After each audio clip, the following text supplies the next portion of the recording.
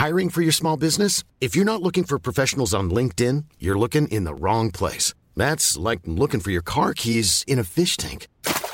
LinkedIn helps you hire professionals you can't find anywhere else, even those who aren't actively searching for a new job but might be open to the perfect role. In a given month, over 70% of LinkedIn users don't even visit other leading job sites. So start looking in the right place. With LinkedIn, you can hire professionals like a professional. Post your free job on linkedin.com/people today. Wow. Nice. Yeah. What you're hearing are the sounds of people everywhere putting on Bombas socks, underwear, and T-shirts made from absurdly soft materials that feel like plush clouds. Yeah, that plush. And the best part? For every item you purchase, Bombas donates another to someone facing homelessness. Bombas. Big comfort for everyone. Go to bombas.com/ACAST and use code ACAST for 20% off your first purchase. That's bombas.com/ACAST. Code ACAST. I'm Mark Boris, and this is Straight Talk.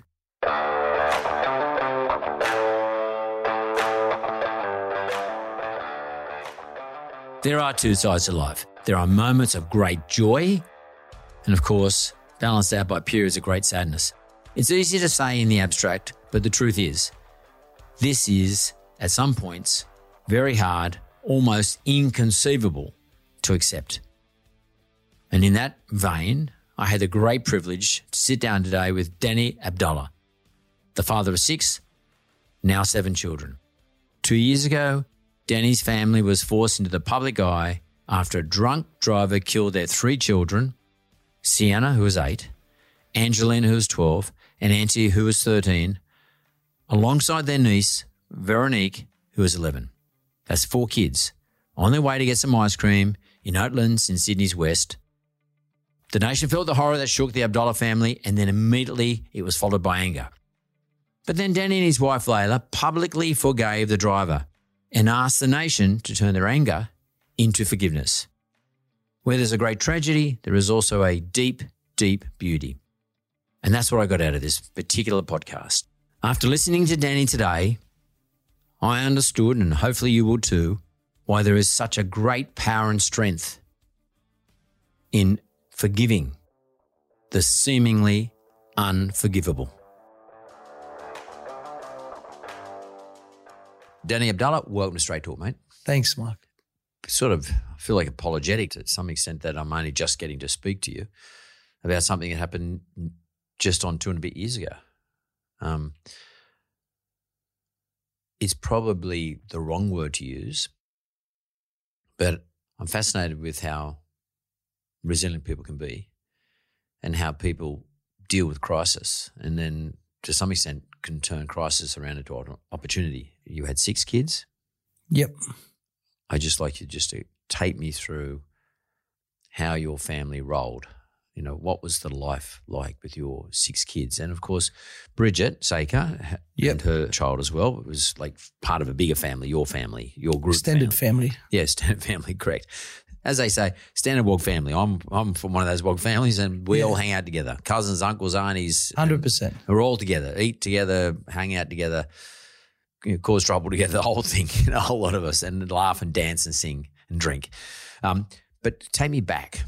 What was it like? So I've got a personal as a dad. I've got an established business in construction. And people used to tell me, what's your job? I jokingly used to say I'm a full-time father, part-time worker. My wife and I got married 2004. We had 6 children under the age of 9. Wow. One after the other. So it got to a point where I just got immune to that noise and the traffic and couldn't wait to get home. And I was a real active dad. Actually, I'd done a trip with my daughter and my son.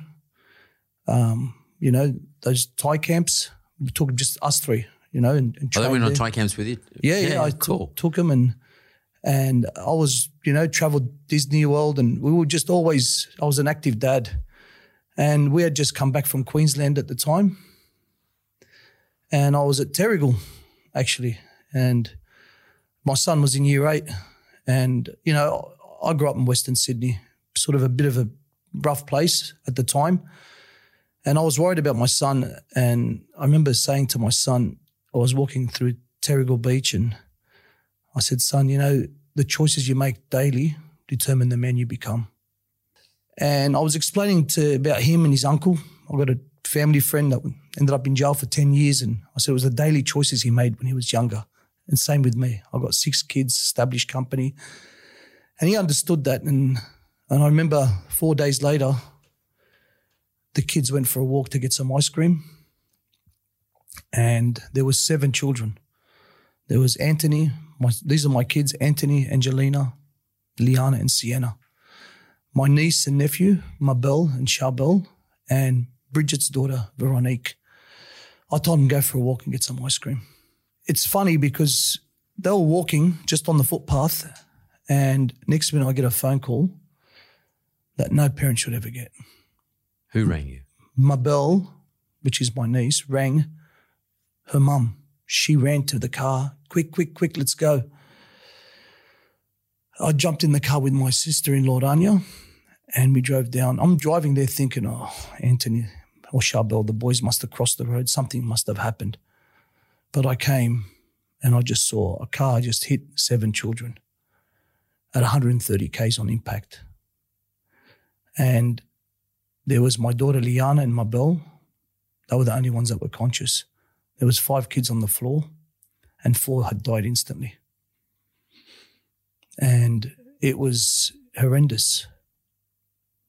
I remember I was coming up to the scene, and one of the guys saw me. There was only 2 people that had just rocked up. I was the third. Passers-by. Yeah, passers-by. They just came, they seen all this. And to see something like that, where do you go? Who do you go to? And one of them raced over to me and said, man, he was from the neighbourhood. He goes, Danny, bro, thank God you're here. He goes, mate, we need to find out who these parents are.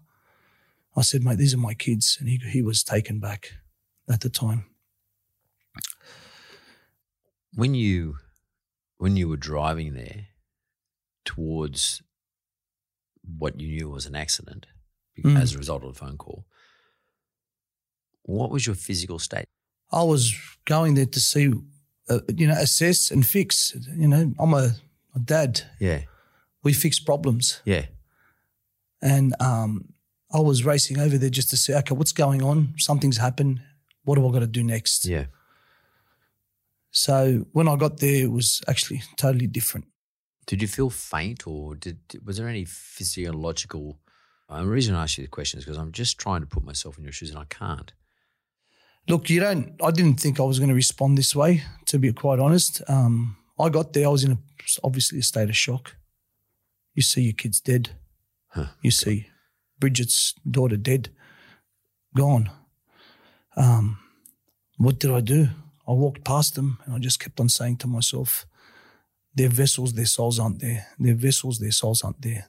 They're not there. Their souls have gone. So I didn't have to, Then my wife comes, the car behind me, and she responded. She just got on her knees, started praying, Our Father, Hail Mary, Our Father, Hail Mary, at the time. And I just kept on walking, looking, thinking, okay. It's one thing when I realised your child gets hit by a car, you get on your knees, you can focus. But when you've got 4 children dead in front of you, it's just difficult. You go to this, it's hard because you go to this child, you think, okay, wait a minute, I backed away, go to that, and you don't know where to go. And then I got to a point where I just surrendered. I said, God, this is bigger than me. I surrender this to you. And where did you get that from? I mean, because it was like an out-of-body experience. It was like myself, I just came out of my body. I looked at this whole thing on a top view and I just realised, wait a minute, this is so much bigger than me. And I just surrendered. And then I started going into that, okay, what have I got control of? Liana, Mabel, Layla, my wife.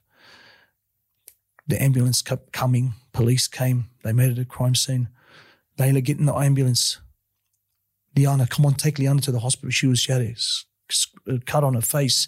Get Mabel, go to the hospital. And at the time, and I remember Layla said to me, please make sure they come to the hospital. I said, don't worry, I promise. But she went in the ambulance and left. I had to get out of there.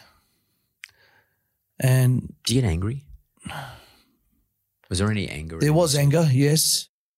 But at that stage, there was a bit of anger. But the thing is, you know, when you have a lot of kids, you're that guy that has to keep everyone calm and make sure everything's okay. And I couldn't take the dad hat off that I've always had on. And that's, you know, and if you knew me before I had kids, if someone had a problem, I'd fix it. And that's as you grow and you realise I had to keep my dad hat on. And as soon as I got the kids in there, they put the tape, the police crime scene. And then I realised they were gone when the police, I could see from a distance, they were just covering each body with the blanket. I went to the hospital. The ambulance took the other 4 children to the hospital? Yeah. The other 3 children, yeah.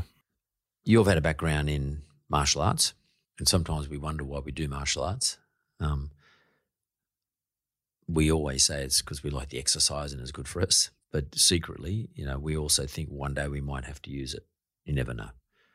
Hopefully not. How do you keep that dad hat on and act responsibly and act as a leader in the family and keep everybody calm and at peace when you've got the conflict inside you, knowing you could probably do some damage to the person, you know, who's caused all this? I was in a place of shock at the time. Yeah. You don't realise, I think was the last thing, when shock subsides, you're more thinking, okay, what the fuck's going on here? Yeah, totally. What's going on? And you're trying to see, observe, and okay, this has happened now. What do I do next? You know, and even I remember one of the guys goes, the driver's up there. I'm not going to race up to the driver and I've got my kids in front of me. Yeah, yeah. You can't. You think, okay, if someone told me that was going to happen to me, mate, I would have said, listen, if that happened to me, I would have done this and this and this. Yeah. But when you've got your kids in one hand and the driver up there, you just you don't want to leave your kids and you just, it was a place of shock at the time. And then all I could think of was my other kids. It was like, I've lost half my family. I don't want to lose the rest. Where does this come from? You said earlier that you would describe yourself as a part-time worker, part-time construction. Full-time father, part-time worker. Full-time father, right?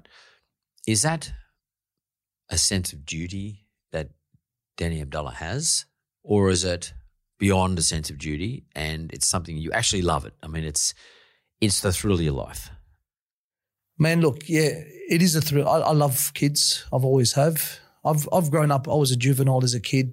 Always in trouble. I started, martial arts back then, and you learn pretty quick that you got to hustle, and nobody really loves you, and the only ones that love you is your kids, and it sort of taught me just the only greatest investment is your family, and that's how I probably got there. Where did you go to school? Where'd you grow up? I went to Blacktown. Yeah. I went to a school in Marion called Holy Family. Yeah. Was it a De La Salle school? Or no, it was a Catholic school. And then I got kicked out of a couple of schools as well when I was a kid. Was that because of the Lebanese thing? Because I went to St. John's, Lakemba.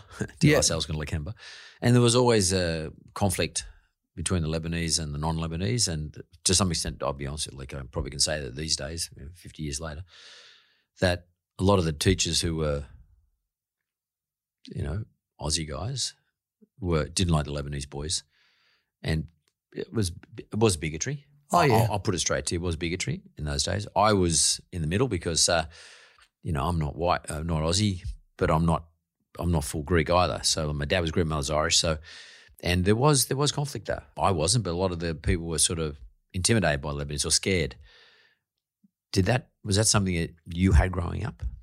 Yeah, I did. There was a bit of racism, but I just got on with it. It was one of those things. And but were you reacting to that when you got into trouble or not? No, I didn't react to that. I actually there wasn't a lot of Lebanese in Blacktown at the time. Oh, wasn't there? Okay. And basically I just realised sometimes you got to defend yourself. I remember when I was a kid, back when I was in primary school, my mum used to make sandwiches, the lead bread sandwiches. I used to hide. I was embarrassed at the time because there was no other ethnics eating ethnic food. But then I realised that they all loved it. So Well, they Devon sandwiches, mate. Don't worry about that. She made extra, and I'd give it to the other kids. I used to sometimes come with melanzana, like the eggplant with the garlic, because it had been the night before was dinner, leftovers, and same deal.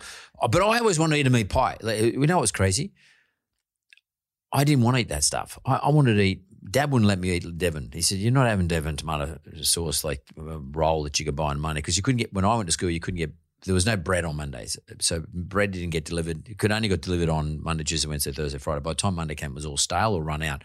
So we always just ordered our lunch on Monday at school. It was $2 bob or something. It was nothing. I'm talking about pounds, shillings, and pence, by the way.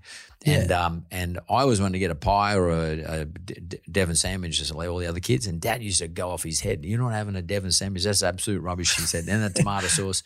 He said, "I'll make you something."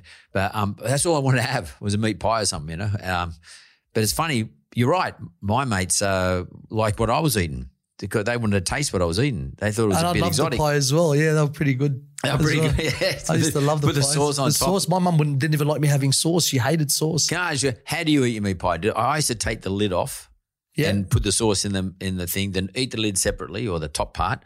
Then how I ate the rest of it, I don't know. Somehow scooped it out or something. But I ate the pie bit separately to the top. I don't know. That's probably not the way you're supposed to eat a meat pie in those days.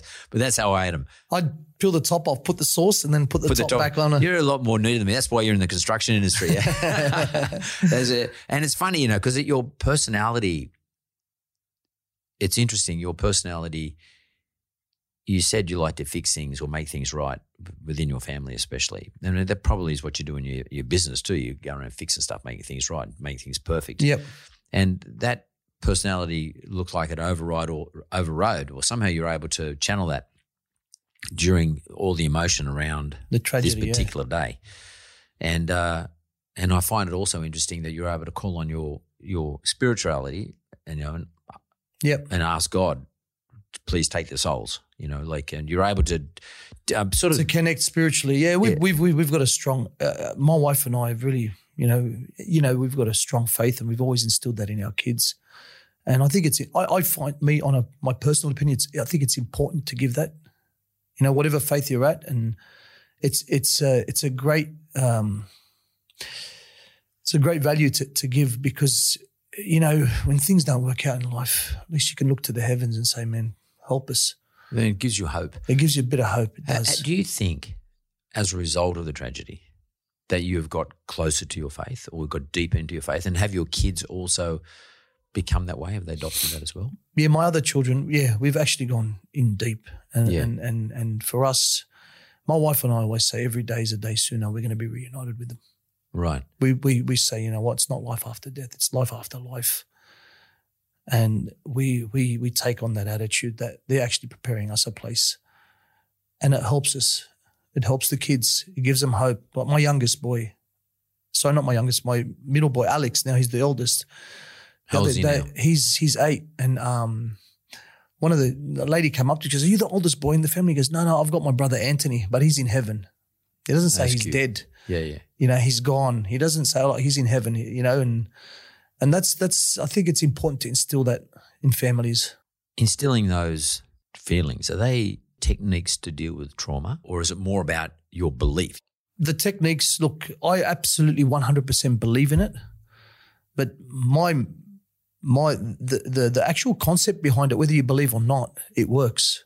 It's been going on for thousands of years, the whole faith story, and it helps a society. I'm not putting it on anyone, and I live my life, I walk my walk, but I absolutely 100% believe in it. But then I look back and I ask, what about the guy that doesn't believe? How does it work for him? Well, if he doesn't believe or not, those values to instill in children, it works for them. To saying that, there's something better. Because, in this world that we live in, it's not if, it's when we suffer. We're all going to go through something in life. I got 4 sons, and I have a saying which I used to say to my 4 sons when they're little. In fact, one or two of them got it tattooed on their body. But I say work, play, fight, love, but believe. But I say to them, believe in something. They don't necessarily have to believe in what I believe in, but believe in something. It can be religious spirituality. It could be about nature. It helps you deal with times when you don't know what the fuck the answer is. Like, Yeah. And if it works, it doesn't really matter. There's no point tearing it apart if it works. 100%. It works, and it works in a family environment, and that's a small society. Yeah, and that's the way I look at faith. It's I look at it as a spiritual bank account. Every act of kindness, every goodness, every time you pray and stuff, you're depositing in this account. And when your GFC hits, you can at least cash out. But as long as if you don't have that and things happen, you're on empty. I like the way you put that. It's very clever. It's also quite logical, and it's hard to attach logic to religion and belief, okay? Particularly where religion sort of can do the wrong thing in relation to the belief. So sometimes, the religious orders, the various parts of religion can sort of let us down or disappoint us. But that shouldn't take away from the belief itself. The belief is a different thing. But what you just said was very interesting about when times get tough, whatever they might be. It doesn't have to be a GFC. So it can be just within your own family, like in your case, or just something that becomes a massive challenge. You like to know that you've got the ability to deal with that. And one way you can feel like you can deal with it is if you are banking gratitude, banking kindness. It's quite a, when they tell us how to meditate and they say meditate with gratitude, you are banking something because it actually helps you absolutely go back. If something gets taken away, you can feel more gratitude towards what you did have. You're actually conditioning yourself. You can cash out. Yeah. It's very clever. It's a good, very clever technique. It's actually quite brilliant by those like yourself who have the ability to call on it. But as you said earlier, it goes back thousands and thousands and thousands of years. Like people have been playing with this for a long time, but unfortunately, more recently, spiritual belief has become a bit of a people have done damage to it. Totally. Yeah, people have done more harm than good, I think. And like for me, my faith and my mentor is Jesus, and I meditate on the rosary, and that's the way I do what I do. It's a form of meditation. That's perfect. And I meditate and repetition, and it just helps me and it keeps me calm. And I look at the Jesus story when he was on the cross, and he says, "Forgive them, Father." Right? He got belted, he got smashed, and forgive them, Father, and they know not what they do. And our story of forgiveness, now I understand the science behind it, because you start to realize that forgiveness is actually for the forgiver more than the forgiver. It's empowering you. You're actually empowering yourself. Yeah, I'm no longer a slave to you anymore. You don't control my emotions. So I'm trying to understand, because of my experience, I understand the science behind forgiveness, not just you have to forgive, like every faith teaches, or our faith, It wasn't just a matter of, like he's a really good guy because he's gone and forgiven this dude, but it was more analytical than that, much more analytical than that. You've actually dug deep into the weeds and worked out you're a net beneficiary. Correct. Of being the forgiver. It actually gives you the high ground. It puts you in a different position to everybody else. And, you're in the guard position as I control my destiny now. Correct. He doesn't control my destiny. So, you've got hold of the gi and you've got control of the whole thing. And that's quite a good lesson in life. Did you always know that, or did you this event? This event, we activated our forgiveness because of our faith. But then I started to realize there was my kids that are in front of me. And it's sometimes in life you realize trauma happens, but it's not the trauma that affects you. It's what you do next. And that whole forgiveness actually has taught my kids how to forgive. And raising kids is contagious. They do what you do, not what you say. 100%. They copy what they see. Exactly. Not what they hear. If I have revenge, bitterness, and anger in my soul, they're going to catch it. And my daughter, Diana, after 3 months, she said, "Dad, you know what? I forgive him, but I don't like him." At 10. I said, "That's fine if you don't like him, but I need her to forgive him for her sake, not for his sake." And now I understand that the whole concept of the spirituality of forgiveness, because I'm actually living it. Don't get me wrong, I cry all the time. We're still grieving, but it would have been a lot worse if my shoulders were heavy with revenge and bitterness and all that. We've actually, my wife and I, we've got a newborn, 6 week old. Yeah, and we're moving in the right direction. We're coming out of that valley of grief together. Can you explain to me what grief is like? Yeah.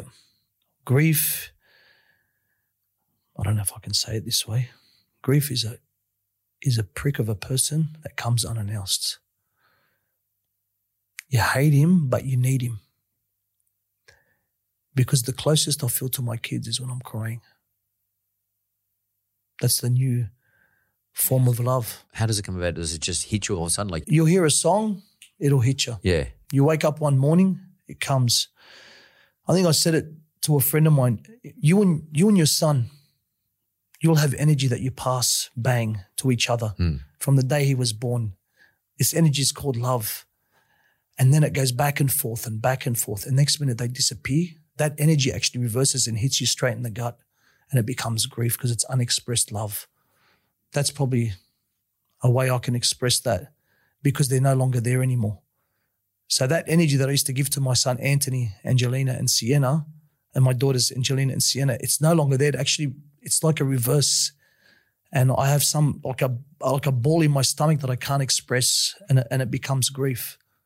And then how do you reconcile grief with forgiveness? Like how do the two work together? How do they work together? I think it would have been a lot harder if I didn't forgive. And I had to for the greater good. What's the greater good? Liana, Alex and Michael, Layla, my wife and kids. I've lost half my household. If I have an unforgiving heart, I'll lose all of it. That was why would? Because I would have went nuts and chased it and gone for him, and all my life I would have had an obsession about how can I get this guy back. And I wouldn't have been able to thought, how can I move forward? I would have just been chasing and this driver and, the parents and vented on them. And reliving it all the time. And exactly. It's because, obviously when I talk to someone like you, I haven't experienced this, but I guess everybody's the same, but we're all thinking to ourselves, what would we do? How would we react? Would we be able to take the high ground like you have? Are we big enough to be able to do what Danny's done? And I quite frankly don't know how I would have reacted, but it's interesting having spoken to you, I probably would react differently after speaking to you today compared to how I think I would have reacted. What you've told me here it makes sense.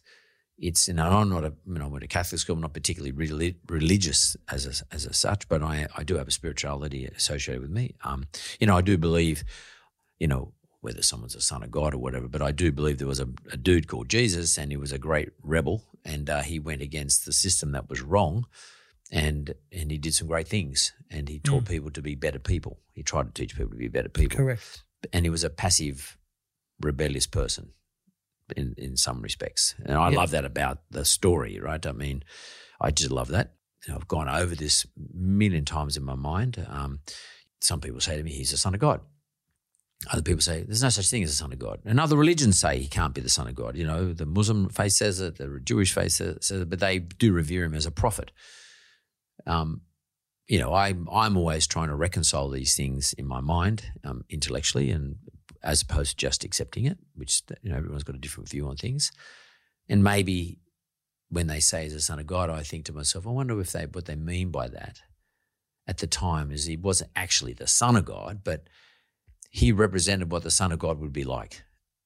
And those sorts of things could go through my mind. I'm always sort of thrashing this stuff around in my brain because, by the way, as a kid, I was an altar boy. Oh, really? I was an altar boy, yeah. I was an altar boy with my best mate, Whitey. In fact, we were altar boys right through to about the age of 14 or 15. We used to do Mass every Tuesday and every Sunday at St. Jerome's in Punchbowl. We even were altar boys at the ordination of a couple of priests, etc. We were right into it. And my mother was Irish Catholic, and she went to church every Sunday to the day she passed away, and sometimes during the week as well. So she was very strict. My dad's Greek Orthodox, a little less so that way. So I had that around me in my life. I've never had to call on it, but interestingly enough, I've never abandoned it. Either. But I'm always trying to, probably more so recently too, more trying to reconcile how this all works. Not only in my life, but what makes sense to me. I haven't worked it out yet. And it's actually great to talk to people like you because I can see the logic in it as well after talking to you, where it becomes really important. Absolutely. It's plays a big role in our family. And like I said, for us, our kids are no longer behind us, actually ahead of us. That's interesting. That's another great way of putting it. I see them, my wife and I say, you know what, I think the greatest hour of our life would be the hour we'd pass away, pass into the next life. It's going to be awesome. They're going to be preparing us a place. And like each to their own. I don't put any pressure on anyone. That's our stance on it. That's your story too, which is great. And that's my story. And it's not necessarily anyone else's story. But it's fascinating. My kids, you see them, man. They're socially healthy. They've really, because they've got that instilled in them.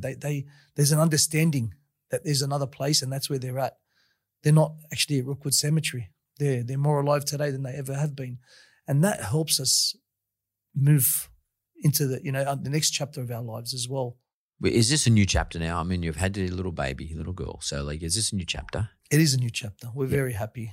We've got purpose. You see the kids coming together. And, I took Liana out for dinner that about 2 nights after the baby was born, and I sat with her. She's now 12, turning 13. I said, Liana, what did you learn? It's been 2 years now. She says, Dad, I learned from you and Mum never to give up. Because you know what? We had a miscarriage. Between, and we still didn't give up. We had another child. And she goes, Mum, she really inspires me. I said, Liana, life is going to be tough, sweetie, but you just don't sit in the same spot. You got to learn to move forward. And, as a dad, I feel like I've done my job. She can see, she'll always be inspired by her parents, no matter what she goes through when she's an adult. And my wife and I, intentionally, we want to make sure that they see that, you know what, we've been through the worst, but we're going to come out of it. It's about as bad as you can get. Yeah. I mean, there's not much worse. It's a nightmare. You can't get worse than what we've been through. So what about the media attention? What did you think of the media attention when it first started surrounding you, which is what media does? And by the way, I'm in the media, this is media, but media tends to want to find tragedy and sensationalism. And I'm not saying it was sensationalized, but it is a grab. At any stage did you think, stuff this, I'm not going to talk to them? Look, they've been, I'm probably a minority. They've been pretty good with this. They haven't really sort of thrown dirt at us or anything like that. Actually, yesterday, funny enough, someone did ring me about an incident that happened, and they put the bait in front of us, and we said no comment, and we walked away. So, there was Le Montage, in Leichhardt. Yeah, there's a skate park, and they used our story saying, we don't want the skate park. Look what happened in Oatlands. And they said, what are your thoughts? That's community. Yeah. What are your thoughts? I said, look, I know the guy. He's a nice guy, and I don't want to comment on it. It's not my business. He's entitled to say whatever he wants. And I think they didn't expect me to say that. And good. We closed it off. That's quite that's good defensive position to play, because all it does is drag you into it. And then, okay, the media were fairly supportive of you. They certainly didn't say anything that I saw that was not supportive. What about the police and the ambulance? How was your relationship with those individuals? They were very supportive. Paramedics, especially the police, they stood by us. They never left our side. They checked in on us every now and then. In the midst of this tragedy, we saw the human spirit rise. People became people again. The community really, really looked after us. Yeah, so if we could just talk about the community for a moment. How do you feel when you see where the kids passed away, where they were hit, where the accident occurred, crazy amounts of flowers and cards and notes and just mental. How did you feel how did you feel about your community? It was probably not even your community, it's broader than your community. It's beyond that. People from everywhere were coming around showing you their sympathetic position and empathetic position too. we had people fly from overseas to the funeral, people interstate. It was overwhelming. I didn't think it was going to have that impact that it did, but it did show a lot of the Aussie spirit. Layla and I, we didn't turn our stove on for 6 months. People would come with food out the front of our house. In our community in Oatlands, people would arrange to get the kids ready, take them to school, take them to their activities, and drop them back home within the school, because my wife and I were, as you can appreciate, we were on our backs for 6 months. We were lost. We didn't know what to do. And, it's as positive as I might sound, the grief was smashed us. So we saw this side of a community that really looked after us, dropping off. We couldn't even go to Coles. How do I get to Coles? Everything at Coles reminded me of my kids. And they really stepped up. And how do you think, I don't mean you have to repay them, but do you feel indebted? We can never repay the community, but what we have done, some families we have invited over and thanked them personally. We're still getting flowers from the newborn as well, and there's nothing we can do to repay them. And I think our story of forgiveness is something that's impacted their lives. I know that men have come up to me, become better dads, and have been inspired by our story. Mothers, better parents, and understood, how to fill their kids' love tanks a lot better. Because it's not just about how do I deal with grief. That's one part of it.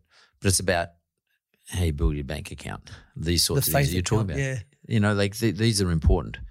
And, that's actually a really good message. And you've started up a charity. My wife and I, we were at Parliament House. They implemented a new law called the Four Angels Law. If someone gets done for mid-range, before it was illegal, mid-range alcohol. Yep.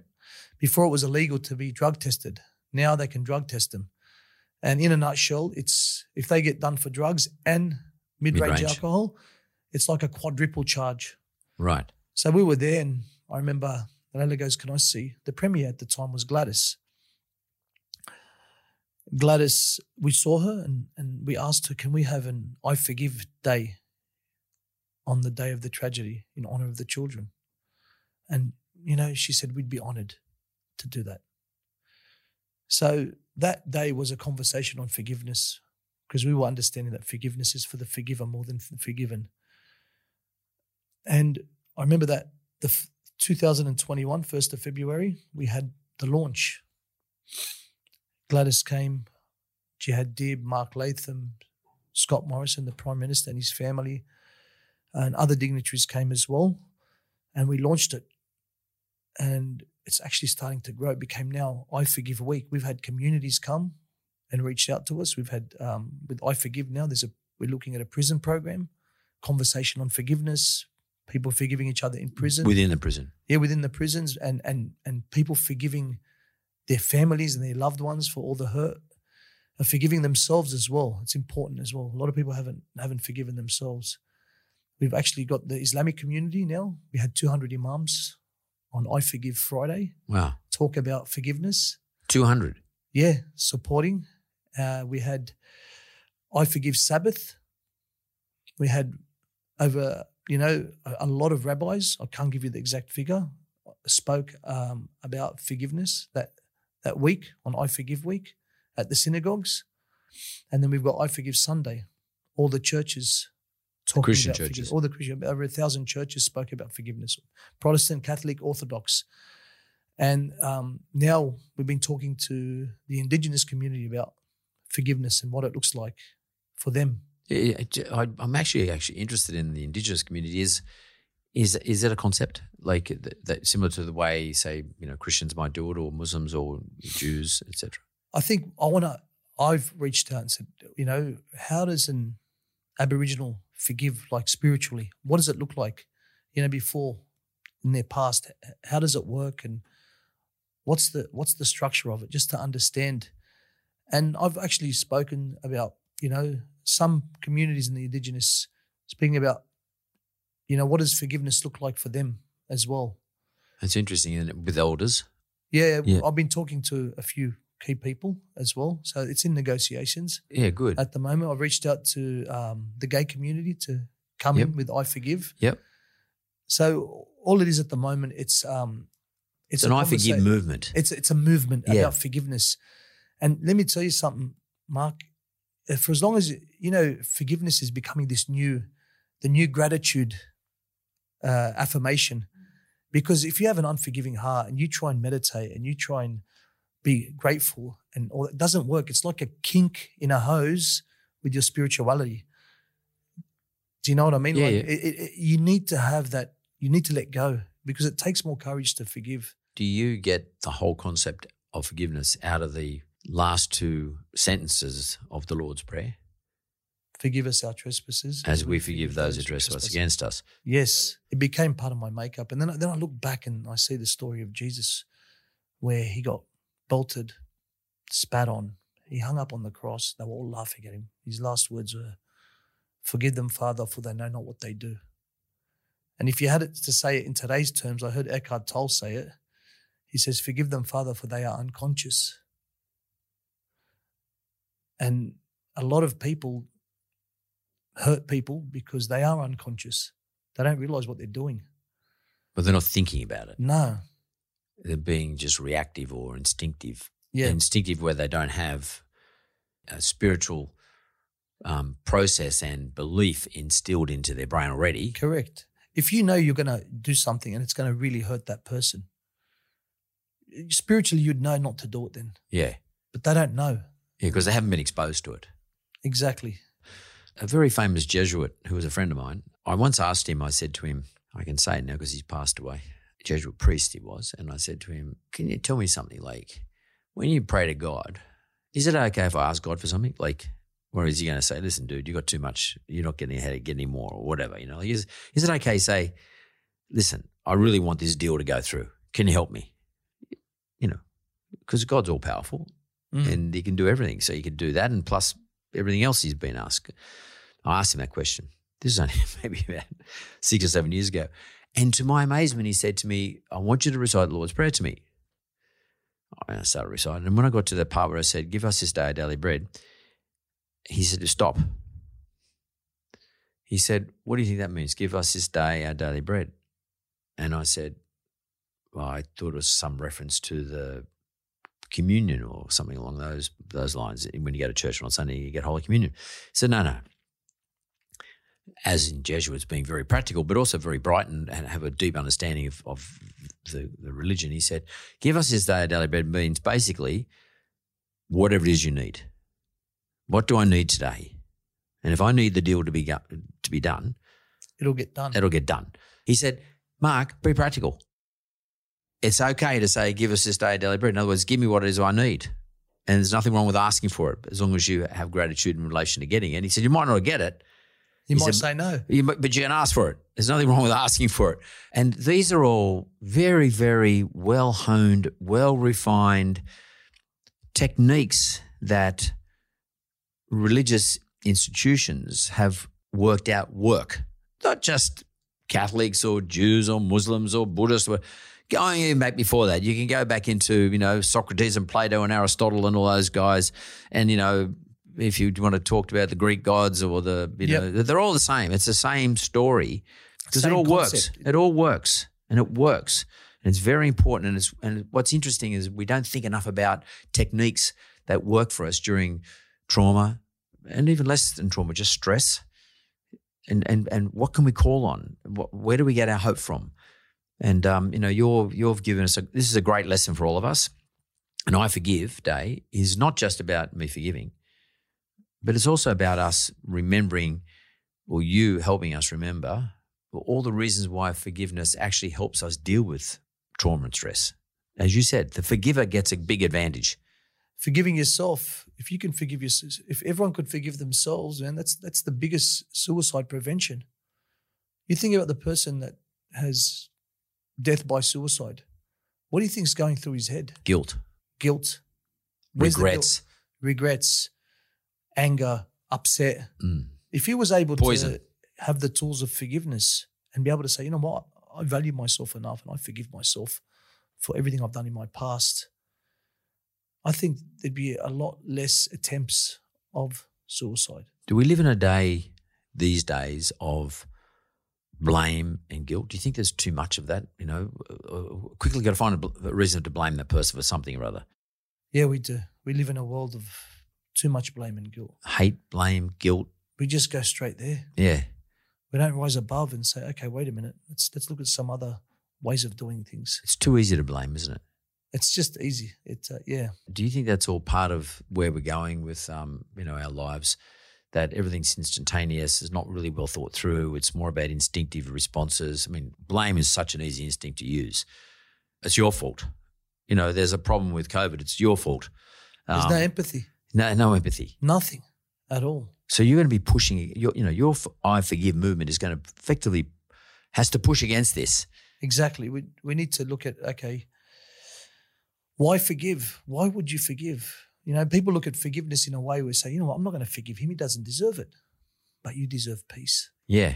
You deserve peace. That's really interesting. You know what I just thought of then too, when you were saying this, and 2,000 years ago, and the scribes and Pharisees in those days, in that period, were about blame and were about persecution.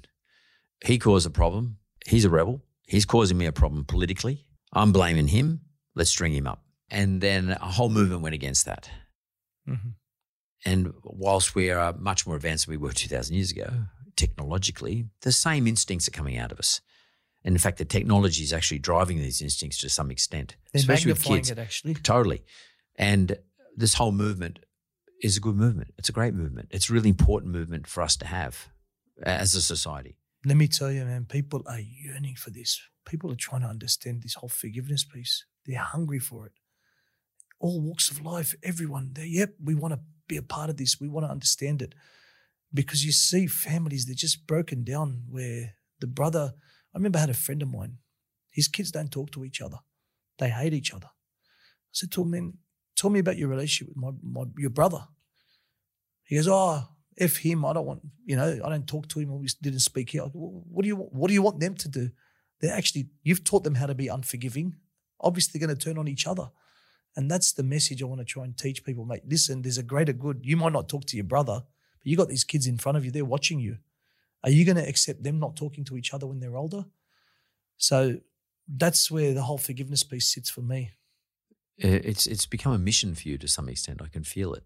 Yes. You become a missionary in this regard. Absolutely. It's a humanitarian message. Yeah, it's totally is. I don't think we can not proceed into discussing the support you received from some of our leaders. What was your experience at the top level? Gladys came to the funeral. She met up with us when I needed to see her. She's a beautiful lady. She came to the 1 year mass, to my one, with our kids, to Bridget's daughter's 1 year mass, and she came to the I Forgive launch as well. Very supportive and very loving. She's very nurturing. And she's a good woman. She's a very nice person. And, I had Minister Dib, Jihad Dib as well, member for Lakemba. Yep. He's been by our side for a long, long time. And we've become actually friends with him as well. And he always checks in on me and says, "G'day."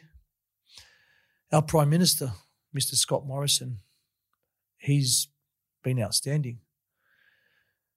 If I just shared with you the things he's done off camera, you'd think, wow, this is our Prime Minister. On the day of the funeral, his wife Jennifer came down and paid her respects.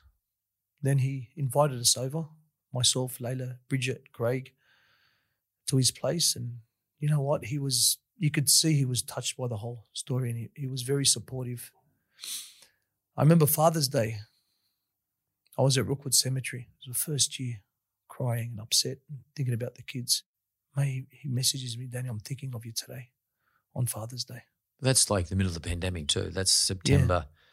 Yeah. It was very tough. Then he's got a picture of my kids in his office. Really? As well. He sent a wow. photo. He goes, "Danny, looks a beautiful picture." He put it in his little pocket. The day of the sentencing, they sentenced the driver. I walked out of court and he was the first person to call me. He said, Danny, nothing will ever replace your kids. But it was the biggest manslaughter sentence, 28 years manslaughter sentence that they've ever given out. He goes, but this sentencing was a good sentencing. Who does that? That's our Prime Minister. This is stuff he does off camera. Yeah, he's not trying to do it because he wants to get media out of it. A friend of mine, he was pushing his son from Sydney to Canberra to raise money. He's got that Duchenne muscular. Yeah. Which normally most kids don't go beyond 19 years of age. Yes, Ellie. I know Ellie. I know. I've supported that charity in the past. Mate, he texted me. He was getting there, and by the way, his son is still, still doing well. So it's pretty well. He's a very nice man. Actually, it's he amazing. reached out as well. He texted me. He goes, "Am I able to meet the Prime Minister?" He was going to Canberra. I messaged Scott. I said, "Scott, do you mind if a friend of mine's pushing his son? He's raising money." And you know what? He met him. Just said, "Look, no worries. If I've got time, I'll go and say good day." And he was able to do it. And this is the stuff, like I said, that he does off camera. That's why when I see on the news of this whole shaming business on the Prime Minister, it's sad what they're doing. It's not right. It's not his character. He's not anti-Lebanese. He actually loved Lebanon. Yeah. He told me I had the time of my life. And he's been in Lebanon? Yeah. Wow. He had a really good time. He was been to Lebanon. Yeah. And he would go back in a heartbeat with the family, later on in life. He didn't find it bad, and he's not anti-Lebanese. He's got a lot of people that love him in the Lebanese community as well, and he loves them as well. So I think it's just the hype of the elections. I think that's what they do. I'm glad you put that into perspective because I wasn't aware of that. He's like a normal person. He's one of us. We had our house broken into at the time. You serious? About 6-8 months after the tragedy, Layla was at home and someone had run upstairs, taken some jewelry and bolted out. It was all over the news. His wife, Jen, rings Layla and says, "Listen, I'm going to come and stay over at your place tonight. Just so you can feel safe." How humbling is that, to see the Prime Minister's wife reach out? We said, "Look, that's okay. Don't trouble yourself." But she meant it from all her heart, that she wanted to make sure that Layla was okay. They don't have to do that. They're already busy with their lifestyle and that. But this is something from the heart. They're genuine people. Well, that's a great revelation from my point of view. I don't know Jen. I've met her, but I don't know her. I know the Prime Minister. And he comes across to me as a genuine sort of person. Like he's pretty real, but it's hard to be real in politics, especially when you're getting smashed left, right and centre, and your whole career's on the line based on what you might have said or what someone else might have said or done that probably had no relationship back to you whatsoever. And unfortunately, that's the way the world is at the moment. And I guess you've got to cop it sweet. If you want to play that game, you've got to cop it. But still, it's interesting to hear someone with a completely different point of view about Scott Morrison and Jenny Morrison, not the Prime Minister, two people. We'll take the Prime Minister hat off and I'll tell you two people I know. And, mate, they're awesome. They've been very kind, very loving. And sometimes you just see what they're doing out there in the media. It's sad that we just spoke about blaming. We went through the worst. This is the worst time to be a Prime Minister. Oh. And I think compared to the rest of the world, we're probably top 5 in the world. People are blaming him for the bad stuff that's happened. But why don't we blame him for the good stuff as well? Yeah. Why don't we say, look, all the positive stuff that's happened coming out of COVID? Because we don't look at positive stuff. That's the problem. The media environment likes to feed this negativity because it's not the media's fault. It's because the consumers are interested in negativity. That sells. That sells. They like negativity, and I actually don't understand. Mind you, if everybody's sort of talking about roses and pansies and glowing things, maybe the news doesn't become the news anymore. Human nature, we love drama. Yeah, we're wired for it because it gets our attention. Because it could be something that relates to us. Otherwise, good news. Oh, okay, cool. I'm happy with that. Kumbaya. Sit around. Let's have a beer or something like that. Danny, you've told me some things and you've expressed some things to me, which to be frank with you, I was completely unprepared for. I didn't realise that our conversation would go to where it went to. No, I've really enjoyed this conversation. Probably more importantly, from my point of view, I've learned something. I learned something about you, but I've learned something for me. And I'm being very selfish in that regard. But I've learned something about the logic of spirituality, and I like your term, the forgiver. There's always something in it for the forgiver. And I think that's a really important thing to be remembered. But that's something I've learned today. Dan Abdallah. Thanks, mate.